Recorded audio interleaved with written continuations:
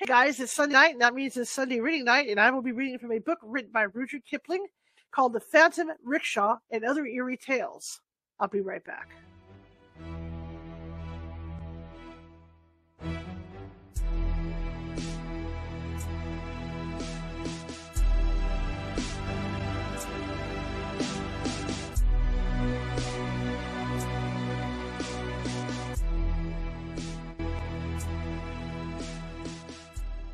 Grab your popcorn and snacks, find a comfy spot, take a seat or lie down, and let me transport you to a place of fantasy, ghost stories, ancient legends, odd creatures, alien encounters, and other magical topics.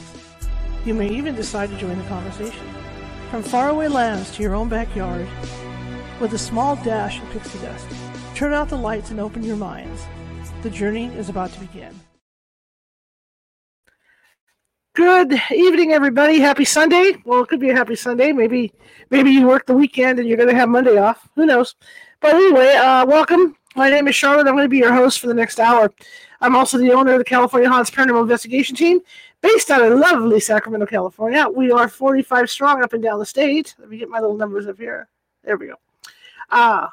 Which means, being 45 strong up and down the state, we can get to you. Get you easily. Sometimes, so I'm going to warn you, it might take a couple extra days because California is this huge state, and a lot of people don't realize that. You know, when they think about us, they think about kind of like Hawaii, surfers and beaches and California girls and all that.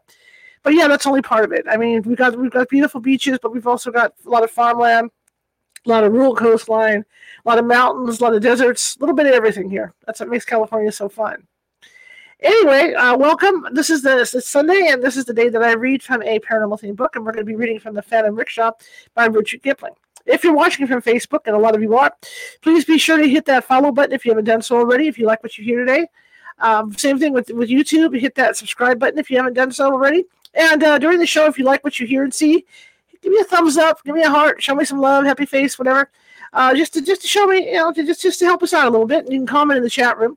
Because what happens is that puts us out higher in what they call the Facebook and YouTube FYP, which means they distribute us out to more people. And, the more the merrier. And just like if you got people in your house that are listening or you're listening, get this in position, share it.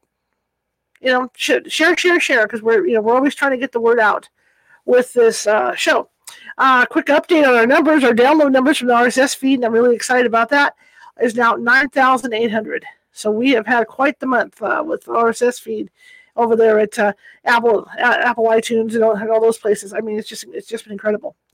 Anyhow, if you want to find California Haunts, you can just type in California Haunts Paranormal Investigation Team, and you can find us all over the web. One thing I want to remind everybody is that I do have a meditation club, and what that is for $25 for the month, you get 3 to 4 meditations a week. And I sit down with you and we do meditations.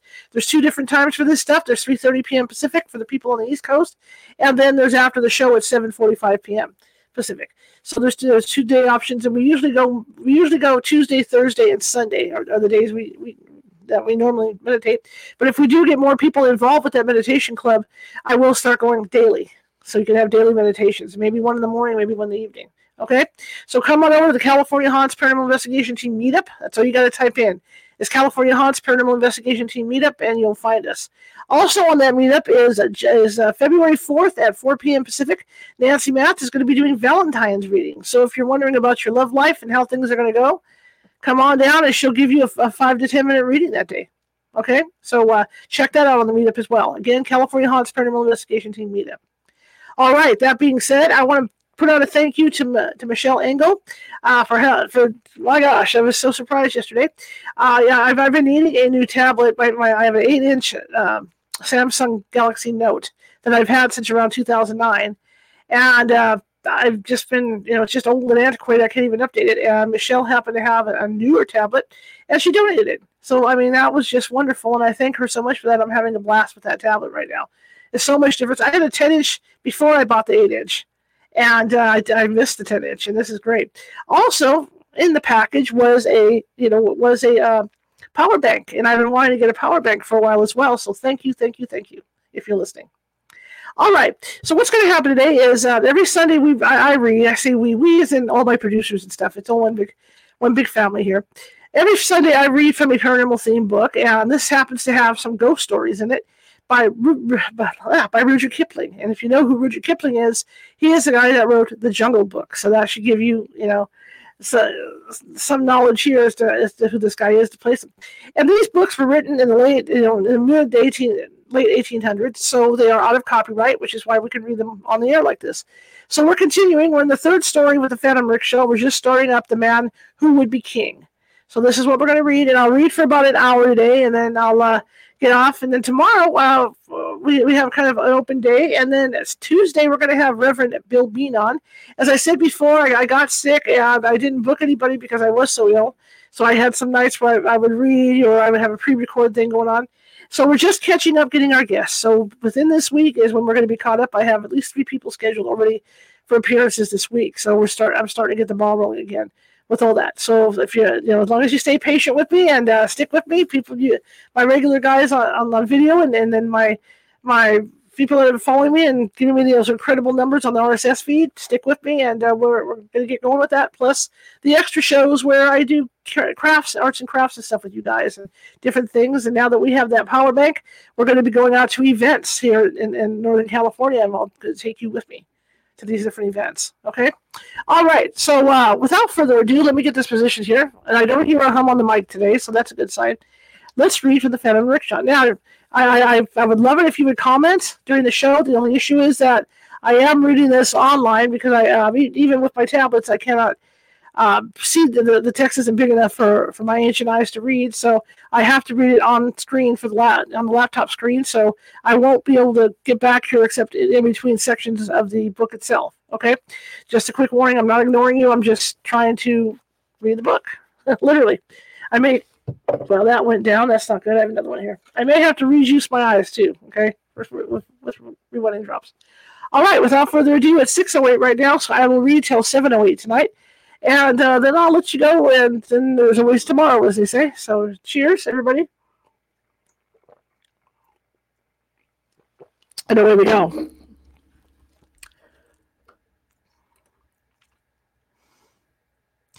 The man who would be king. Quotes, brother to a prince and fellow to a beggar if found worthy. The law, is quoted, lays down a fair conduct of life, of one not easy to follow. I have been fellow to a beggar again and again under circumstances which prevented either of us finding out whether the other was worthy. I have still to be brother to a prince, though I once came near the kinship with what might have been a veritable king, and was promised the reversion of a kingdom, which is army, law courts, revenue, and policy all complete. But today, I greatly fear that my king is dead, and if I want a crown, I must go hunt for it myself. The beginning of everything was in a railway train upon the road to Mahal from Ajmer. There had been a deficit in the budget, which necessitated traveling. Not second class, which is only half as dear as first class, but by intermediate, which is very awful indeed. There are no cushions in the intermediate class, and the population are either intermediate, which is Eurasian, or native. Now remember, this was written in the late 1800s, so it's not woke, guys. Just work with me here, okay? So I can't control it. Okay, and the population are either intermediate, which is Eurasian, or native, which for a long night journey is nasty, or loafer, which is amusing though intoxicated. Intermediates do not buy from refreshment rooms. They carry their food in bundles and pots, and buy sweets from the native sweetmeat sellers, and drink the roadside water. This is why in hot weather intermediates are taken out of the carriages dead, and in all weathers are most properly looked down upon. My particular intermediate happened to be empty, till I reached, I'm trying to say this, Nasirabad. Oh, I said it.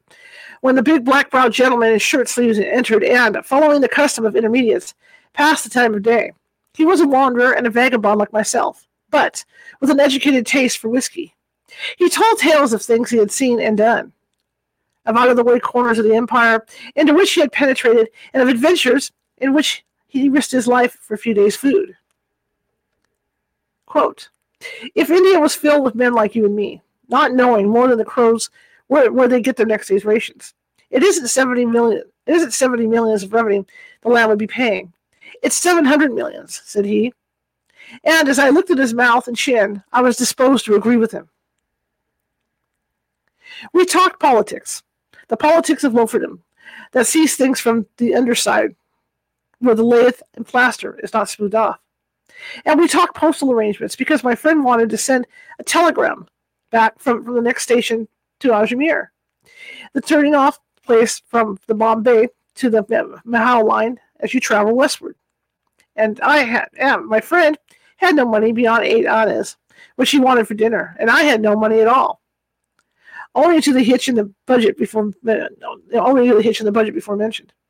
Further, I was going into a wilderness where, though I should resume touch with the Treasury, there was no telegraph offices. I was, therefore, unable to help him in any way. We might threaten the station master and make him send a wire on tick, said my friend, but that'd mean inquiries for you and for me, and I've got my hands full these days. Did you say you were traveling back along this line within any days? Within 10, I said. Can you make it 8? Said he. Mine is rather urgent business. I can send you telegrams within 10 days if that will serve you, I said. I couldn't trust the wire to fetch him. Now I think of it. It's this way. He leaves Delhi on the 23rd for Bombay. That means he'll be running through Ajmer about the night of the 23rd. But I'm going into the Indian desert, I explained. Well, and good, he said. You'll be changing at Marwar Junction to get into Jahadpur territory. You must do that. And he'll be coming through Marwar Junction in the early morning of the 24th by the Bombay Mail. Can you be at Marwar Junction on that time? I won't be inconveniencing you, because I know that there's precious few pickings to be got out of these central India states, even though you pretend to be correspondent to the Black Woodsman. Have you ever tried that trick, I asked? Again and again, but the residents find you out, and then you get escorted to the border before you've got time to get your knife into them. But about my friend here, I must give him a word of mouth to tell him what's come to me, or else he won't know where to go. I would take it more than kind of you if he was to come out of Central Indian time to catch him at Marwar Junction, and say to him he has gone south for the week. He'll know what that means. He's a big man with a red beard, and a great swell he is. You'll find him sleeping like a gentleman with all his luggage around him in the second class compartment. But don't you be afraid. Slip down the window and say, he has gone south for the week, and he'll tumble. It's only cutting your time of stay in those parts by 2 days. I ask you as a stranger, going to the west, he said, with emphasis. Where have you come from, said I. From the east, said he, and I am hoping that you will give him the message on the square for the sake of my mother as well as your own. Englishmen are not usually softened by appeals to the memory of their mothers, but for certain reasons, which will fully be apparent, I saw fit to agree. It's more than a little matter, said he, and that's why I asked you to do it, and now I know that I can depend on you doing it. A second-class carriage at Marwar Junction, and a red-haired man asleep in it. You'll be sure to remember. I get out at the next station, and I must hold on there till he comes or says me what I want. I'll give the message if I catch him, I said, and for the sake of your mother as well as mine, I'll give you a word of advice. Don't try to run the Central India States just now as the correspondent of the Black Woodsman. There's a real one knocking out there, and it might lead to trouble. Thank you, said he, simply. And when will the swine be gone? I can't starve because he's ruining my work. I want to get a hold of Digambaraja down here about his father's widow and give him a jump. What did he do to his father's widow then? Filled her up with red pepper and slippered her to death as she hung from a beam. I found that out myself, and I'm the only man that would dare be going into the state to get hush money for it. They'll try to poison me, same as they did in Chordama when I went on the loot there. But you'll give the man at Marwar Junction my message? He got out at a little roadside station, and I reflected. I had heard more than once of men personating correspondents in newspapers and bleeding small native states with threats of exposure, but I never met any of the case before. They lead a hard life and generally die with great suddenness. The native states have a wholesome horror of English newspapers, which may throw light on their peculiar methods of government, and do their best to choke correspondents with champagne and drive them out of their mind with four-in-hand baroches. They do not understand that nobody cares a straw for the internal administration of native states so long as oppression and crime are kept within decent limits, and the ruler is not drugged, drunk, or distressed from one end of the year to the other. They are the dark places of the earth, full of unimaginable cruelty, touching the railway and the telegraph on one of touching the railway. Excuse me. Touching the railway and the telegraph on one side, and on the other, the days of Harun al-Rashid. When I left the train, I did business with the divers kings, and in 8 days passed through many changes of life. Sometimes I wore dress clothes and consorted with princes and politicals, drinking from crystal and eating from silver. Sometimes I lay out upon the ground and devoured what I could get from a plate made of leaves, and drank the running water, and slept under the same rug as my servant. It was all in a day's work.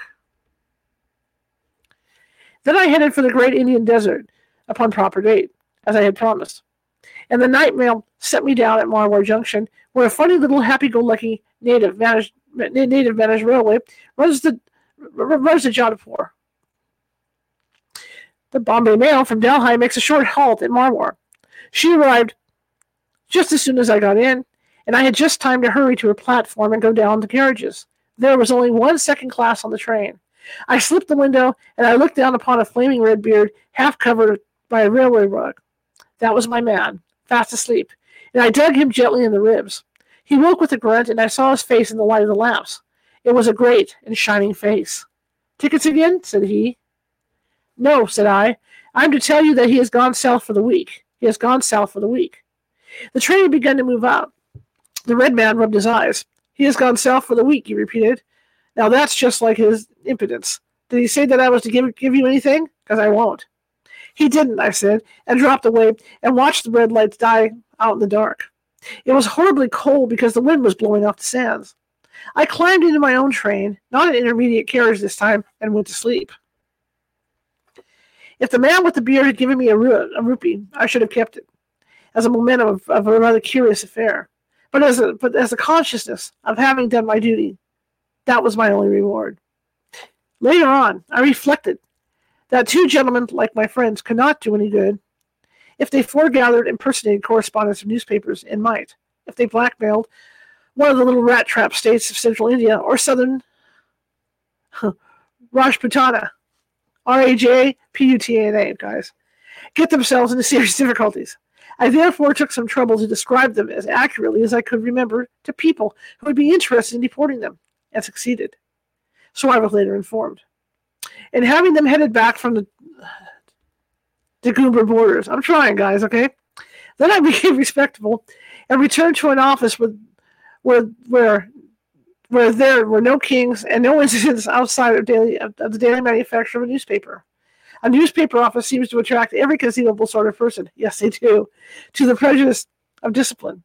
Sandana mission ladies arrived and begged that the editor will instantly abandon all his duties to describe a Christian prize giving in a back slum of a perfectly inaccessible village. Colonels, who have been overpassed for command, sit down and sketch the outline of a series of 10, 12, and 24 leading articles on seniority versus selection. Missionaries wish to know why they have not been permitted to escape from their regular vehicles of abuse, and swear at a brother missionary under special patronage of the editorial.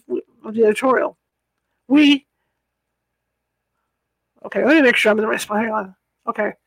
All right, of the editorial. We, stranded theatrical companies, troop to explain that they cannot pay for their advertisements, but on their return from New Zealand or Tahiti will do so with interest. Inventors of patent punka pulling machines carry couplings and unbreakable swords and axes, call companies either and elaborate their prospectuses with the office pens. Secretaries of ball committees clamor to have the glories of their last dance more fully described. Strange ladies rustle in and say, "I want 100 ladies' cards printed at once, please," which is manifestly part of the editor's duty. And every dissolute ruffian that ever trampled and ever trampled the Trunk Road, makes it his business to ask for employment as a proofreader. And all the time, the telephone bell is ringing madly, and kings are being killed on the continent, and empires are saying you're another, and Mr. Gladstone is calling down the brimstone upon the British dominions, and the little black copy boys are whining. Here we go. Copy che haye. Copy wanted. Like tired bees. And most of the paper is as blank as Mordred's shield. But that is the amusing part of the year. There are 6 other months when none ever come to call. And the thermometer walks inch by inch up to the top of the glass, and the office is darkened to just above reading light, and the press machines are red hot to touch, and nobody writes anything but accounts of amusements in the hill stations or obituary notices. Then the telephone becomes a tinkling terror, because it tells you of the sudden deaths of men and women that you knew intimately, and the prickly heat covers you with a garment, and you sit down and write. A slight increase of sickness is reported from the Kudajanta Khan district. The outbreak is purely sporadic in its nature, and, thanks to the energetic efforts of the district authorities, is now almost at an end. It is, however, with deep regret that we record the death, etc., etc., etc. Then the sickness really breaks out, and the less recording and reporting the better for the peace of the subscribers. But the empires and kings continue to divert themselves as selfishly as before, and the foreman thinks that a daily paper really ought to come out once in 24 hours. And all the people at the hill stations in the middle of their amusement say, good gracious, why can't the paper be sparkling? I'm sure there's plenty going on up there. That is the dark half of the moon, and, as the advertisements say, must be experienced to be appreciated. It was in that season, and a remarkably evil season, that the paper began running the last issue of the week on Saturday night, which is to say Sunday morning, after the custom of a London paper. This was a great convenience, for immediately after the paper was put to bed, the dawn would lower the thermometer from 96 to almost 84 for half an hour. And in the chill, you have no idea how cold it is at 84 degrees on the grass until you begin to pray for it. A very tired man could get off to sleep ere the heat that roused him.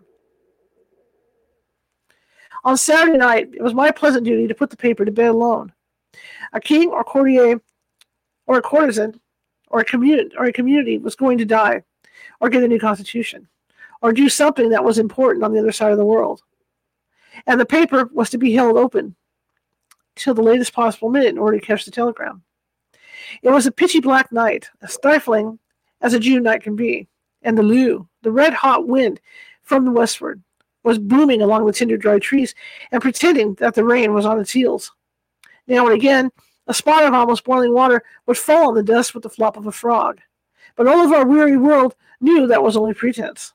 It was a shade cooler in the press room than in the office, so I sat there while the type ticked and clicked, and the nightjars hooted at the windows, and all but naked compositors wiped the sweat from their foreheads and called for water. The thing that was keeping us back, whatever it was, would not come off, though the loo dropped and the last type was set, and the whole round earth stood still in the choking heat, with its finger on its lip, to wait for the event. I drowsed and wondered whether the telegraph was a blessing, and whether this dying man or the struggling people might be aware of the inconvenience the delay was causing.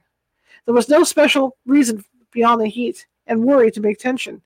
But as the clock hands crept up to 3 o'clock, and the machines spun their flywheels 2 and 3 times to see if that was all in order, before I said the word that would set them off, I could have shrieked aloud. Then the roar and rattle of the wheels shivered the quiet into little bits. I rose to go away, but 2 men in white clothes stood in front of me. The first one said, "It's him." The second said, "So it is." And they both laughed almost as loudly as the machinery roared, and mopped their foreheads. We see there was a light burning across the road, and we were sleeping in that ditch there for coolness. And I said to my friend here, "The office is open. Let's come along and speak to him as turned us back from the Gumar State," said the smaller one of the two. He was the man I had met in the Mahau train, and his fellow was the red-bearded man of Marmore Junction. There was no mistaking the eyebrows of the one or the beard of the other. I was not pleased, because I wished to go to sleep, not to squabble with loafers. What do you want? I asked. Half an hour's talk with you, cool and comfortable, in the office, said the red-bearded man. We'd like some drink? The contract doesn't begin yet. Peachy. So you needn't look. But what we really want is advice. We don't want money. We ask you as a favor, because we found out you did us a bad turn about Dugumber State. I lit from the press room to the stifling office with the maps on the walls, and the red-haired man rubbed his hands. That's something like, said he. This was the proper shop to come to. Now, sir, let me introduce you to the brother Peachy Carnahan. That's him. And brother Daniel Dravat. That's me. And the less said about our professions, the better. For we have been the most things in our time: soldier, sailor, compositor, photographer, proofreader, street preacher, and correspondent of the Black Woodsman, when we thought the paper wanted one. Carnahan is sober, and so am I. Look at us first, and see that's sure. It will save you cutting into my talk. We'll take one of your cigars apiece, and you shall see us light up. I watched the test. The men were absolutely sober, so I gave them each a tepid whiskey and soda. Well and good, said Carnahan of the eyebrows, wiping the froth from his mustache. Let me talk now, Dan. We have been all over India, mostly on foot. We have been boiler fitters, engine drivers, petty contractors, and all that. And we have decided that India isn't big enough for such as us. They certainly were too big for the office. Dravat's beard seemed to fill half the room, and Carnahan's shoulders the other half, as they sat on the big table. Carnahan continued. The country isn't half worked out because they that governs. I'm getting it together. Governs it won't let you touch it. They spend all their blessed time in governing it, and you can't lift a spade, nor chip a rock, nor look for oil, nor anything like that, without all the government saying, leave it alone and let us govern. Therefore, such as it is, we will let it alone and go away to some other place where a man isn't crowded and can come to his own. We are not little men, and there is nothing that we are afraid of except drink. And we have signed a contract on that. Therefore, we're going away to be kings. Kings in our own right, muttered Dravat. Yes, of course, I said. You've been trampling in the sun, and it's a very warm night. And hadn't you better sleep over the notion come tomorrow? Neither drunk nor sunstruck, said Dravat. We have slept over the notion half a year, and require to see books and atlases. And we have decided that there is only one place now in the world that the two strong men can Sarawak. They call it, okay, here we go, Kafiristan. It's Kafiristan, okay? Kafiristan.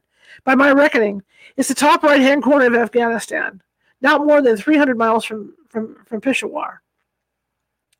They have 2 and 30 heathen idols there, and we'll be the 33rd and 4th. It's a mountainous country. The women of those parts are very beautiful. But that is provided against in the contract, said Carnahan. Neither woman nor liquor, Daniel. And that's all we know, except that no one has gone there, and they fight. And in any place where they fight, a man who knows how to drill men can always be a king. We shall go to those parts and say to any king we find, do you want to vanquish your foes? And we will show him how to drill men, for that we know better than anything else. Then we will subvert that king and seize his throne and establish a dynasty. You'll be cut in pieces before you're 50 miles across the border, I said. You have to travel through Afghanistan to get to that country. It's one mass of mountains and peaks and glaciers, and no Englishman has been through it. The people are utter brutes, and even if you reached them, you couldn't do anything. That's more like, said Carnahan. If you could think of us a little more mad, we would be more pleased. We have come to you to know about this country, to read a book about it, and to be shown maps. We want you to tell us that we are fools and to show us your books. He turned to the bookcases. Are you in all earnest, I said. A little, said Dravat sweetly. As big a map as you have got. Even if it is all blank where Kafiristan is. And any books you've got, we can read, though we aren't very educated. I uncased the big 32 miles to the inch map of India, and 2 smaller frontier maps, hauled down the volume in if can, of the Encyclopedias Britannica, and the men consulted them. See here, said Dravot, his thumb on the map. Up to here we go. Another word. Up to Jagdalak, Peachy and me know the road. We was there with Robert's army. We'll have to turn off to the right at Jagdalak through Logman territory. I could read that one. Then we get among the hills, 14,000 feet, 15,000. It'll be cold work there, but it don't look very far on the map. I handed him wood on the sources of the Oxus. Carnahan was deep in the encyclopedia. They're a mixed lot, said Dravot reflectively, and it won't help us to know the names of their tribes. The more tribes, the more they'll fight, and the better for us, from Jagalak to Ashang. But only information about the country is as sketchy and inaccurate as can be, I protested. No one knows anything about it, really. Here's the file on the United Services Institute. Read what Bellew says. Blow Bellew, said Carnahan. Dan, they're a stinking lot of heathens, but this book here says they think they're related to us English. I smoked while the men poured over Rafferty, Wood, the maps, and the encyclopedia. There is no use your waiting, said Dravot politely. It's about 4 o'clock now. We'll go before 6 o'clock if you want to sleep, and we won't steal any of the papers. Don't you sit up. We're two harmless lunatics, and if you come tomorrow evening down to the Sarai, we'll say goodbye to you. You are two fools, I answered. You'll be turned back at the frontier or cut up the minute you set foot in Afghanistan. Do you want any money or a recommendation down country? I can help you with the chance of work next week.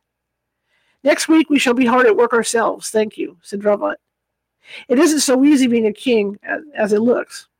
When we got our kingdom in going order, we'll let you know, and you can come up and help us govern it. Would two lunatics make a contract like that? Said Carnahan, with subdued pride, showing me a greasy half-sheet of notepaper on which was written the following. I copied it then and there, as a curiosity. This contract between me and you, pursuing witnesses in the name of God, Amen. I'm trying there, God, Amen, and so forth. 1. That me and you settle this matter together, i.e. to be kings of Kafirstan. 2. That you and me will not, while this matter is being settled, look at any liquor, nor any women, black, white, or brown, so as to get mixed up with one or the other harmful. 3. That we conduct ourselves with dignity and discretion, and if one of us gets into trouble, the other will stay by him. Signed by you and me this day, Peachy Telefero Carnahan, Daniel Dravot, both gentlemen at large.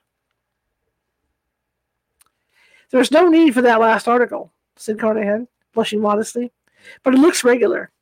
Now you know the sort of men that loafers are. We are loafers, Dan, until we get out of India. And do you think that we would sign a contract like that unless we was in earnest?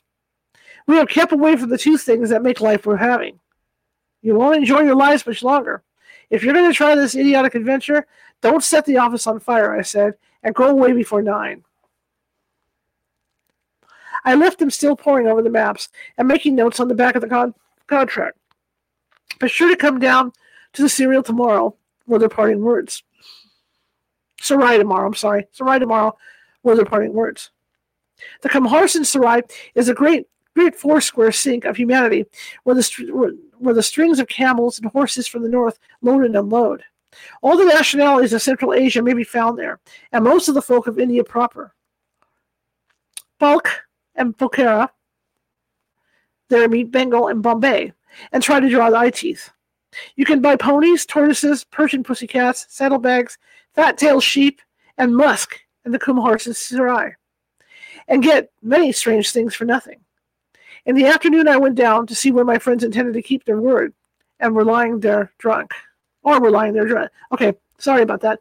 In the afternoon, I went down to see whether my friends intended to keep their word, or were lying drunk. A priest, attired in fragments of ribbons and rags, stalked up to me, gravely twisting a child's paper whirligig. Behind him was his servant, bending under the load of a crate of mud toys. The two were loading up 2 camels, and the inhabitants of the Sarai watched them with shrieks of laughter. The priest is mad, said a horse dealer to me. He is going up to Kabul to sell toys to the Emir. He will either be raised to honor or have his head cut off. He came in here this morning and has been behaving madly ever since. The witless are under the protection of God, stammered a flat-cheeked Uzbek and broken Hindi. They foretell the future events. Well, they could have foretold that my caravan would have been cut up by the Shinwaris almost within the shadow of the pass. According to this Fuzwai agent of a oh my God, okay, the Fuzwai agent of a Rajputana trading house whose goods have been diverted into the hands of other robbers just across the border, and whose misfortunes were the laughing stock of the bazaar. Oh, hey, priest, whence it came, and whither do you go? From Rome I have come, shouted the priest, waving his whirligig. From Rome, blown by the breath of 100 devils across the sea. O thieves, robbers, liars, the blessing of Perkhan on pigs, dogs, and perjurers. Who will take the protection, the protected of gods of the north to sell charms that are never still to the Emir? The camel shall not gall, the son shall not fall sick, and the wives shall remain faithful while they are away of the men who give me place in their caravan. Okay. Who will assist me to slipper the king of the brews with a golden slipper with a silver heel? The protection of Perkhan be upon his labors. He spread out the skirts of his gabardine and pirouetted between the lines of tethered horses. There starts a caravan from Peshawar to Kabul in 20 days. Hersret, said he. Okay. EUSUFZAI trader. My camels go therewith. Do thou also go and bring good luck? I will go even now, shouted the priest. I will depart upon my winged camels and be at Peshawar in a day. Ho, Hazar Mir Khan, he yelled to his servant. Drive out the camels, but let me first mount my own. He leaped on the back of his beast as it knelt, and, turning round to me, cried, Come thou also, Sahib, a little along the road, and I will sell thee a charm, an amulet that shall make thee king of Kurdistan. Then the light broke upon me, and I followed the two camels out of the... Oh, sorry about this. Then the light fell upon me, and I followed the two camels out of the Sarari, till we reached the open road, and the priest halted.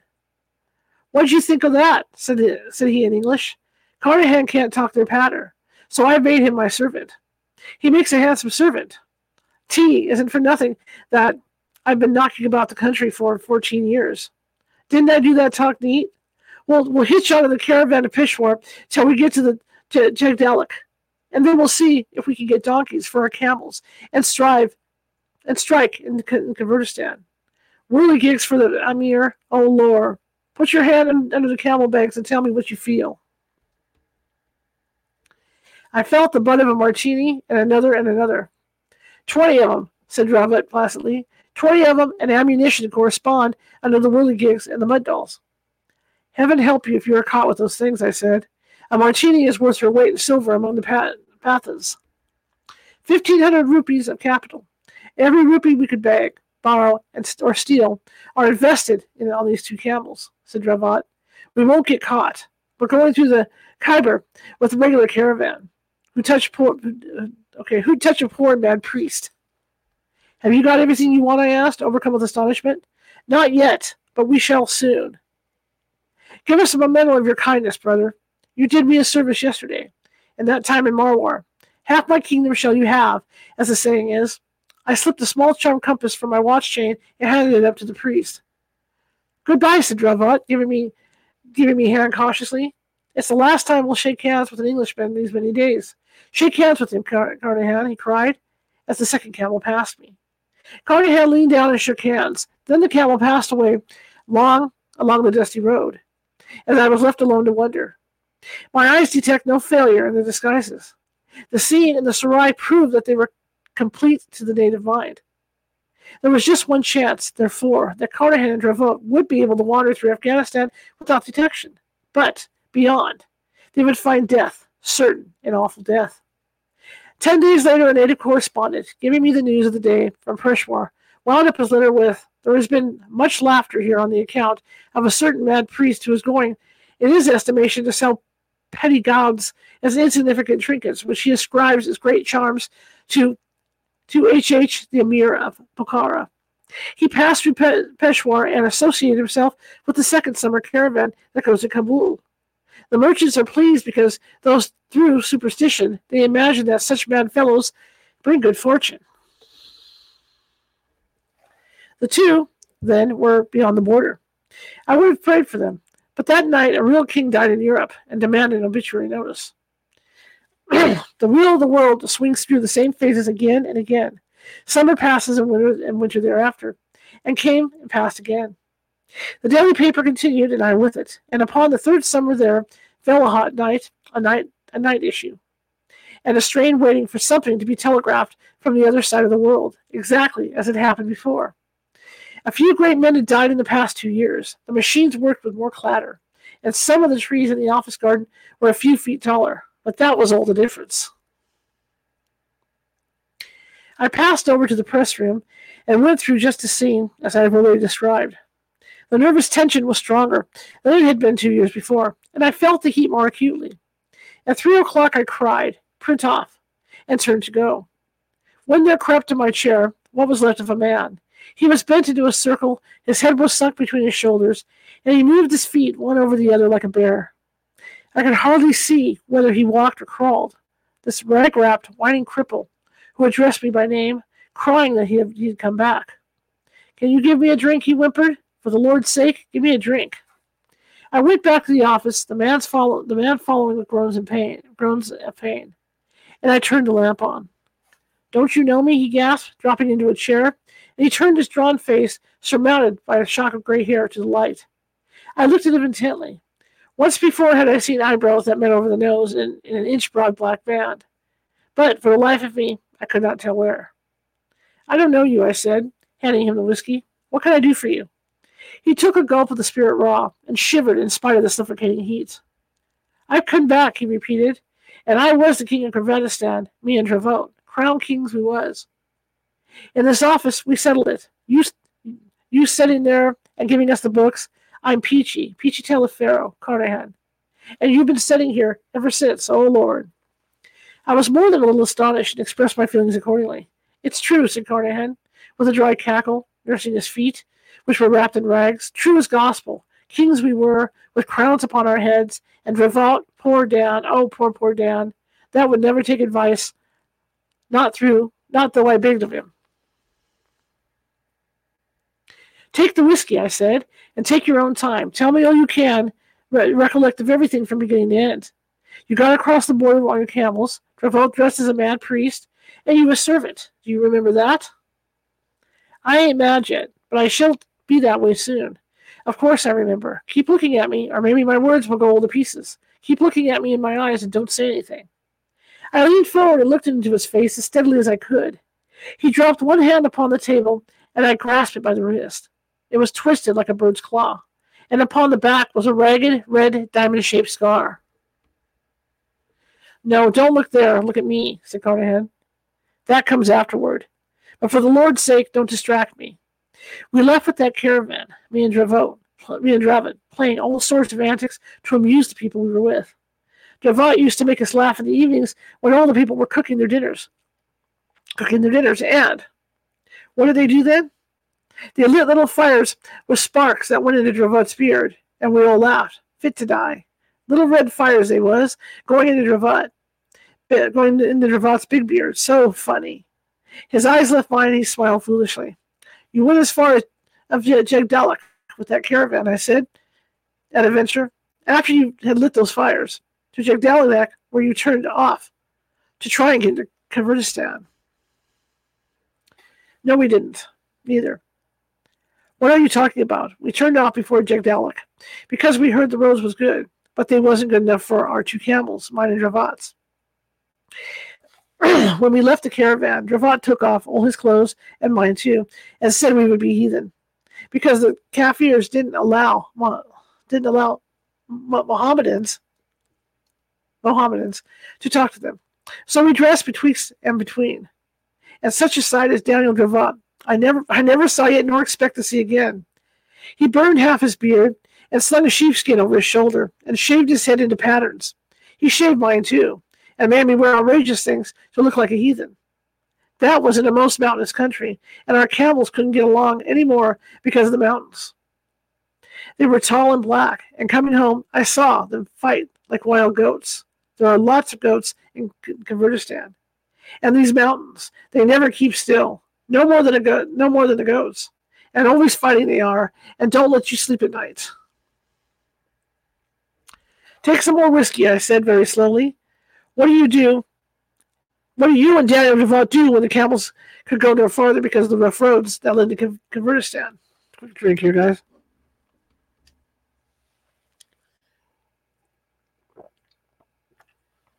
Okay. What did which do? There was a party called Peachy Tefero Carnahan that was with Dravid. Shall I tell you about him? He died out there in the cold. Slapped from the bridge fell old Peachy, turning and twisting in the air like a penny whirligig that you could sell to the emir. No. There was 2 for 3 ha'pence, those whirligigs. Or am I mistaken and woeful sore? And then these camels were no use. And Peachy said to Dravat, for the Lord's sake, let's get out of this before our heads are chopped off. And with that, they killed the camels all among the mountains, not having anything in particular to eat. But first they took off the boxes with the guns and the ammunition, till 2 men came along driving 4 mules. Dravat up and dances in front of them, singing, "Sell me 4 mules," says the first man. "If you are rich enough to buy, you are rich enough to rob." But before ever he could put his hand to his knife, Dravat breaks his neck over his knee, and the other party runs away. So Carnahan loaded the mules with the rifles that was taken off the camels, and together we starts forward into those bitter cold mountains, and never a road broader than the back of your hand. He paused for a moment, while I asked him if he could remember the nature of the country through which he had journeyed. I'm telling you, as straight as I can, but my head isn't as good as it might be. They drove nails through it to make me hear better how Dravat died. The country was mountainous, and the mules were most contrary, and the inhabitants, I don't know what's going on my throat, and the inhabitants was dispersed and solitary. They went up and down and down. And that other party, Carnahan, was imploring Dravid not to sing or whistle so loud, for fear of bringing down the avalanches. But Dravat says that if a king couldn't sing, it wasn't worth being king, and whacked the mules over the rump, and never took no heed for 10 cold days. We came to a big level valley all among the mountains, and the mules were near dead, so we killed them, not having anything special for them or us to eat. We sat upon the boxes and played odd and even with the cartridges that was jolted out. Then 10 men with bows and arrows ran down that valley, chasing 20 men with bows and arrows, and the row was tremendous. They was fair men, fairer than you or me, with yellow hair and remarkably well built. Says Dravat, unpacking the guns, "This is the beginning of the business. We'll fight for the 10 men. And with that, he fires 2 rifles at the 20 men and drops one of them at 200 yards from the rock where he was sitting. The other men began to run, but Carnahan and Dravat sits on the boxes, picking them off at all ranges, up and down the valley. Then we goes up to the 10 men that had run across the snow too, and they fires a 40 little yellow arrow at us. Dravat, he shoots above their heads, and they all falls down flat. Then he walks over to them and kicks them, and then he lifts them up and shakes hands all around to make them friendly-like. He calls them and gives them the boxes to carry, and waves his hand for all the world as though he was king already. They takes the boxes and him across the valley and up the hill into a pine wood on top, where there was 6 big stone idols. Dravat goes to the biggest, a fellow they call Imbra, and lays a rifle and cartridge at his feet, rubbing his nose respectively with his own nose, patting him on the head, and nods his head and says, "That's all right. I'm in the know now too. And these old Jim Jams are my friends." Then he opens his mouth and points down it. And when the first man brings him food, he says, "No." And when the second man brings him food, he says, "No." But when one of the old priests and the boss of the village brings him food, he says, "Yes," very haughtily, and eats it slow. That was how we came to our first village without any trouble. just as though we had tumbled from the skies. But we tumbled from one of those damned rope bridges, you see, and you couldn't expect the man to laugh much after that. Take some more whiskey and go on, I said. That was the first village you came into. How did you get to be king? I wasn't king, said Carnahan. Dravout, he was king. And a handsome man he looked, with gold crown on his head and all. Him and the other party stayed in that village, and every morning Dravout sat by the side of old Imbra, and the people came and worshipped. That was Dravout's order. Then a lot of men came into the valley, and Carnahan, Dravout, picks them on, Carnahan, Dravout, picks them off with the rifles before they knew where they was, and runs down into the valley and up again the other side, and finds another village, same as the first one. And the people all falls down flat on their faces, and Dravout says, now, what is the trouble between you two villages? And the people points to a woman, as fair as you or me, that was carried off. Jeez. And Dravout takes her back to the first village and counts up the dead. 8 there was. For each dead man, Dravout pours a little milk on the ground and waves his arms like a whirligig, and that's all right, says he. Then he and Carnahan takes the big boss of each village by the arm and walks them down the valley and shows them how to scratch a line with a spear right down the valley, and gives each a sod of turf from both sides of the line. Then all the people comes down and shouts like the devil and all. And Dravout says, go and dig the land and be fruitful and multiply, which they did, though they didn't understand. Then we asked the names of things in their lingo, bread and water and fire and idols and such. And Dravout leads the priest of each village up to the idol and says he must sit there and judge the people, and if anything goes wrong, he is to be shot. Next week, they was all turning up the land in the valley as quiet as bees and much prettier.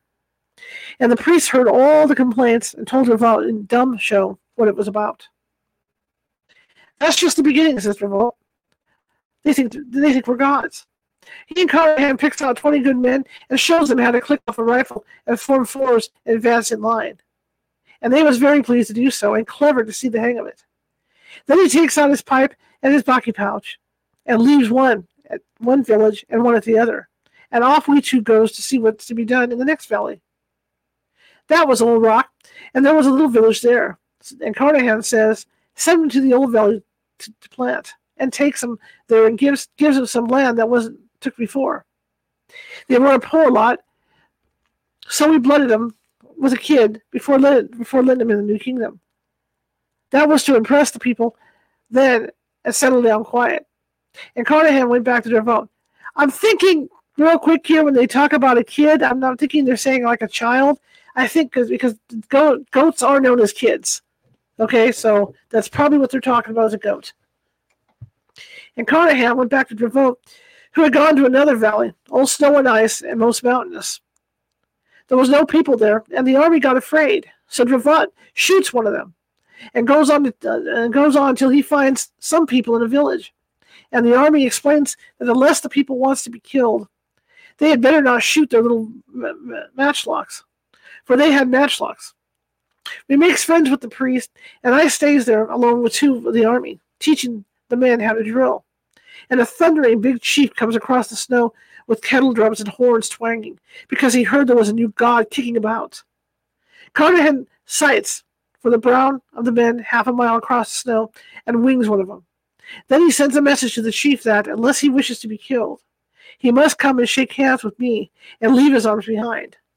The chief comes alone first, and Carnahan shakes hands with him and whirls his arms about, same as Dravout used. And very much surprised that king was, and strokes my eyebrows. Then Carnahan goes alone to the chief and asks him in dumb show if he has an enemy he hated. I have, says the chief. So Carnahan weeds out the pick of his men and sets the 2 of the army to show them drill. And at the end of the 2 weeks, the men can maneuver about as well as volunteers. So he marches with the chief to a great big plain on top of a mountain, and the chief's men rushes to a village and takes it. We three martinis firing into the brow of the enemy. So we took that village too, and I gives the chief a rag from my coat and says, occupy till I come, which was scriptural. By way of a reminder, when me and the army was 1,800 yards away, I drops a bullet near him standing on the snow, and all the people falls flat on their faces. Then I sends a letter to Dravot, wherever he may be, land or by sea. At the risk of throwing the creature out of the train, I interrupted. How could you write a letter up yonder? The letter? Oh, the letter. Keep looking at me between the eyes, please. There was a string talk letter that we learned the way of it from a blind beggar in the Punjab. I remember that there had once come to the office a blind man with a knotted twig, and a piece of string which had wound the twig according to some cipher of his own. He could, after the lapse of days or hours, repeat the sentence which he had reeled up.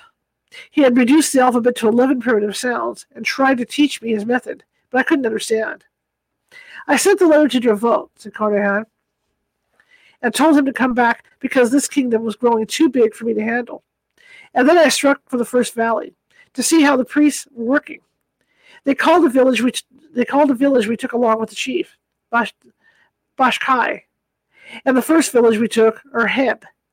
The priests at Erheb were doing all right, but they had a lot of pending cases about land to show me. And some men from another village had been firing arrows at night. I went out and looked for that village, and fired 4 rounds at it from 1,000 yards. They used all the cartridges I cared to spend. And I waited for Devant, who had been away 2 or 3 months, and I kept the people quiet. One morning I heard the devil's own noise of drums and horns, and Dan Devant marches down the hill with his army and a tail of hundreds of men, and which was the most amazing and great gold crown on his head. My God, Carnahan, says Daniel. Excuse me. This is a tremendous business, and we've got a whole country as far as it's worth having. I am the son of Alexander by Queen Samaris, and you are my younger brother and a god too. It's the biggest thing we've ever seen. I've been marching and fighting for 6 weeks with the army, and every footy little village for 50 miles has come in rejoiceful, and more than that. I've got the key to the whole show, and you'll see. And I've got a crown for you. I told them to make 2 of them, and a place called Shu, where the gold lies in the rock like suet and mutton. Gold I've seen, and turquoise I kicked out of the cliffs. And there's garments in the sands of the river. And here's a chunk of amber that a man brought me. Call up all the priests, and here, take your crown. One of the men opens a black hair bag, and I slips the crown on. It was too small and too heavy, and I wore it for the glory. Hammered gold it was, 5 pounds weight, and like a hoop of a barrel. Peachy, says Dravot, we don't want to fight no more. The craft's the trick. So help me. And he brings forward the same chief that I left at Bashkai. Billy Fish, we called him afterwards, because he was so like Billy Fish that drove the big tank engine at Mach on the Bolin in the old days. Shake hands with him, says Dravot. And I shook hands and nearly dropped, for Billy Fish gave me the grip. I said nothing, but tried him with a fellow craft grip. He answers all right, and I tried the master's grip, but that was a slip. A fellow craft he is, I says to Dan. Does he know the world? He does, says Dan, and all the priests know. All the priests know. It's a miracle. The chiefs and the priests can work fellow craft lodge in a way that's very like ours, and they've cut the marks on the rocks, but they don't know the 3rd degree, and they've come to find out. It's Gord's truth. I've known these long years that the Afghans knew up to the fellow craft degree, but this is a miracle. A god and a grand master of the craft am I, and a lodge in the 3rd degree I will open, and will raise the head priests and the chiefs of the villages. It's against all the law, I says, holding a lodge without a warrant from anyone, and you know we've never held office in any lodge. It's a master stroke of policy, says Dravot. It means running the country as easy as 4-wheel boogie on the downgrade. We can't stop to inquire now, or they'll turn against us. I've 40 chiefs at my heel, and passed and raised according to their merit. Shall be. Okay. Bill at these men on the village, and see that we run up a lodge of some kind. The temple of Imbra will do for a lodge room, and the women must make aprons as you show me, and as you show them. I'll hold a levy of chiefs tonight and launch tomorrow. I was fair run off my legs, and I wasn't such a fool as not to see what a pull this craft business gave us. I showed the priest families how to make aprons of the degrees. But for Dravot's apron, the blue border and marks was made of turquoise lumps and white hide, not cloth. We took a great square stone in the temple for the master's chair, and little stones for the officers' chairs, and painted the black pavement with white squares, and did what we could to make things regular. At the levee, which was held that night on the hillside with big bonfires, Dravot gives out that him and me were gods and sons of Alexander, and past grand masters in the craft, and was come to make Kurdistan a country where every man should eat in peace and drink in quiet, and especially obey us. Then the chiefs come round to shake hands, and they were so hairy and white and fair, it was just like shaking hands with old friends. We gave them names according as they was like men we had known in India. Billy Fish, Holly Dilworth, Picky Kurgan. That was bizarre, master, when I was at Mahau, and so on and so on. The most amazing miracle was at lodge next night. One of the old priests was watching us continuous, and I felt uneasy, for I knew we'd have to fudge the ritual, and I didn't know what the men knew. The old priest was a stranger coming from beyond the village of Fashkai. The minute Dravot puts on the master's apron that the girls had made for him, the priest fetches a whoop and a howl and tries to overturn the stone that Dravot was sitting on. It's all up now, I says. That comes of meddling with the craft without warrant. Dravot never winked an eye, not when 10 priests took and tilted over the Grand Master's chair, which was to say, the stone of Imbra. The priest begins rubbing the bottom end of it to clear away the black dirt, and presently shows all the other priests the master's mark, same as was on Dravot's apron, cut into the stone. Not even the priests of the temple of Imbra knew it was there. The old chap falls flat on his face at Dravot's feet and kisses him. Luck again, says Dravot, across the lodge to me. They say it's the missing mark that no one could understand the why of. We're more than safe now.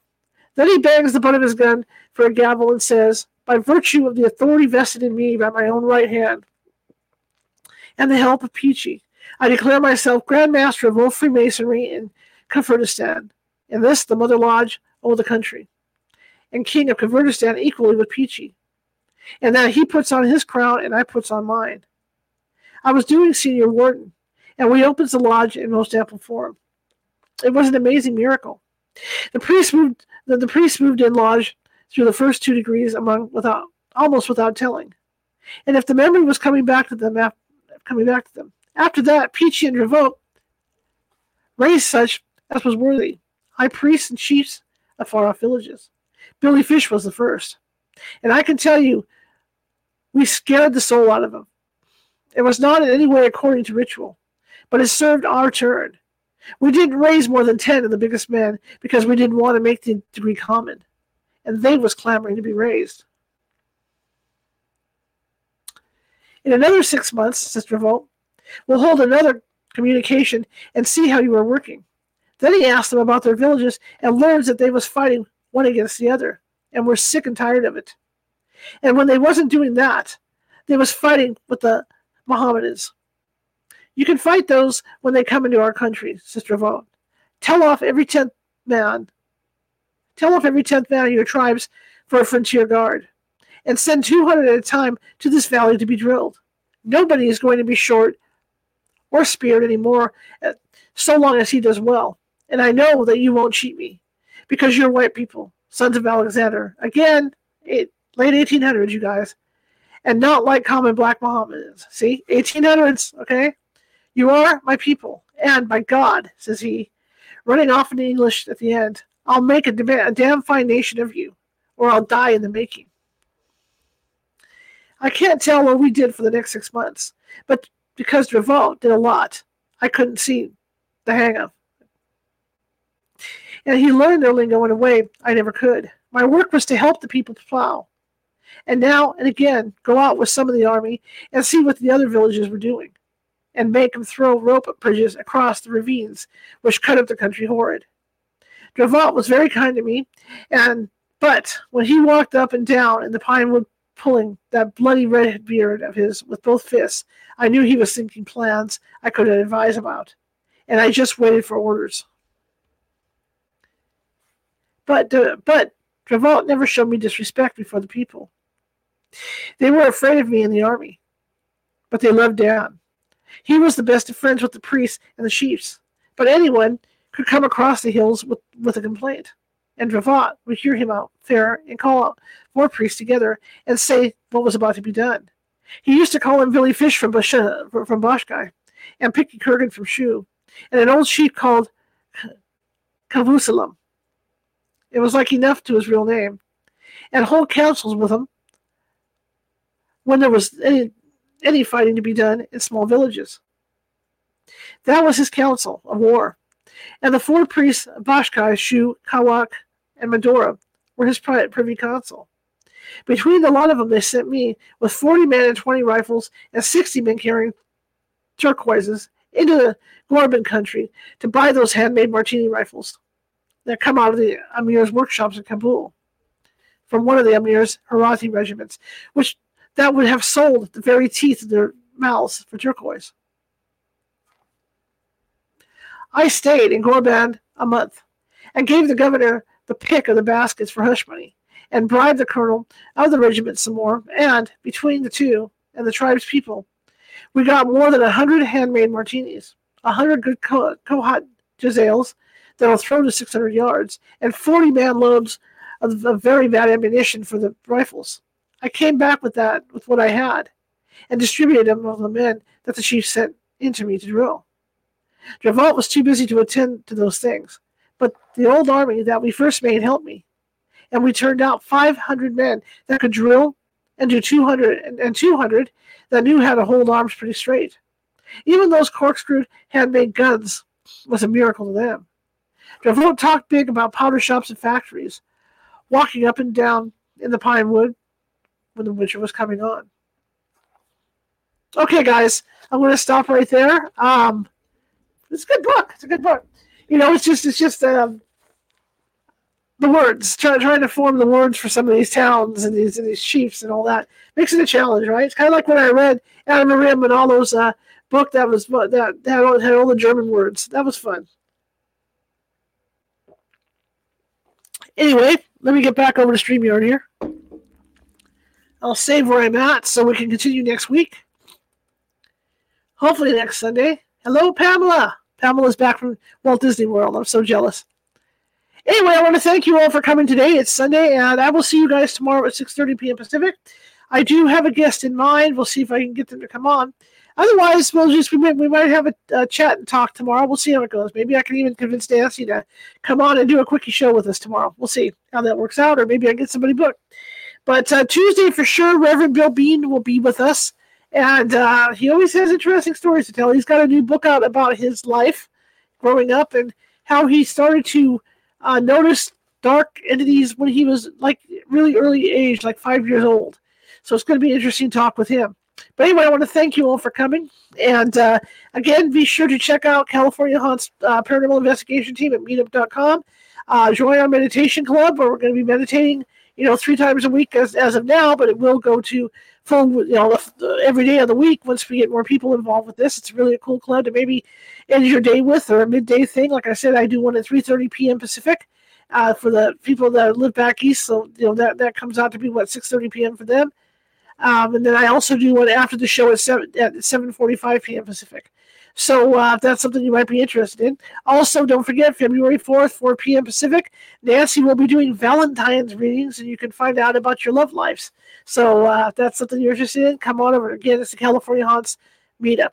Okay, well, that's going to do it. If you like the show, share it with 5 people. If you hated the show, share it with 5 of your enemies. We are always equal opportunity here at California Haunts Radio. And I want to thank everybody for coming, and everybody in the RSS feed that has downloaded our stuff this month. Wow. All right. So I will see you guys tomorrow, 6:30 p.m. Pacific. Let me get over my page here. Got to flip. All right. I'll see you tomorrow, 6:30 p.m. Pacific. Bye.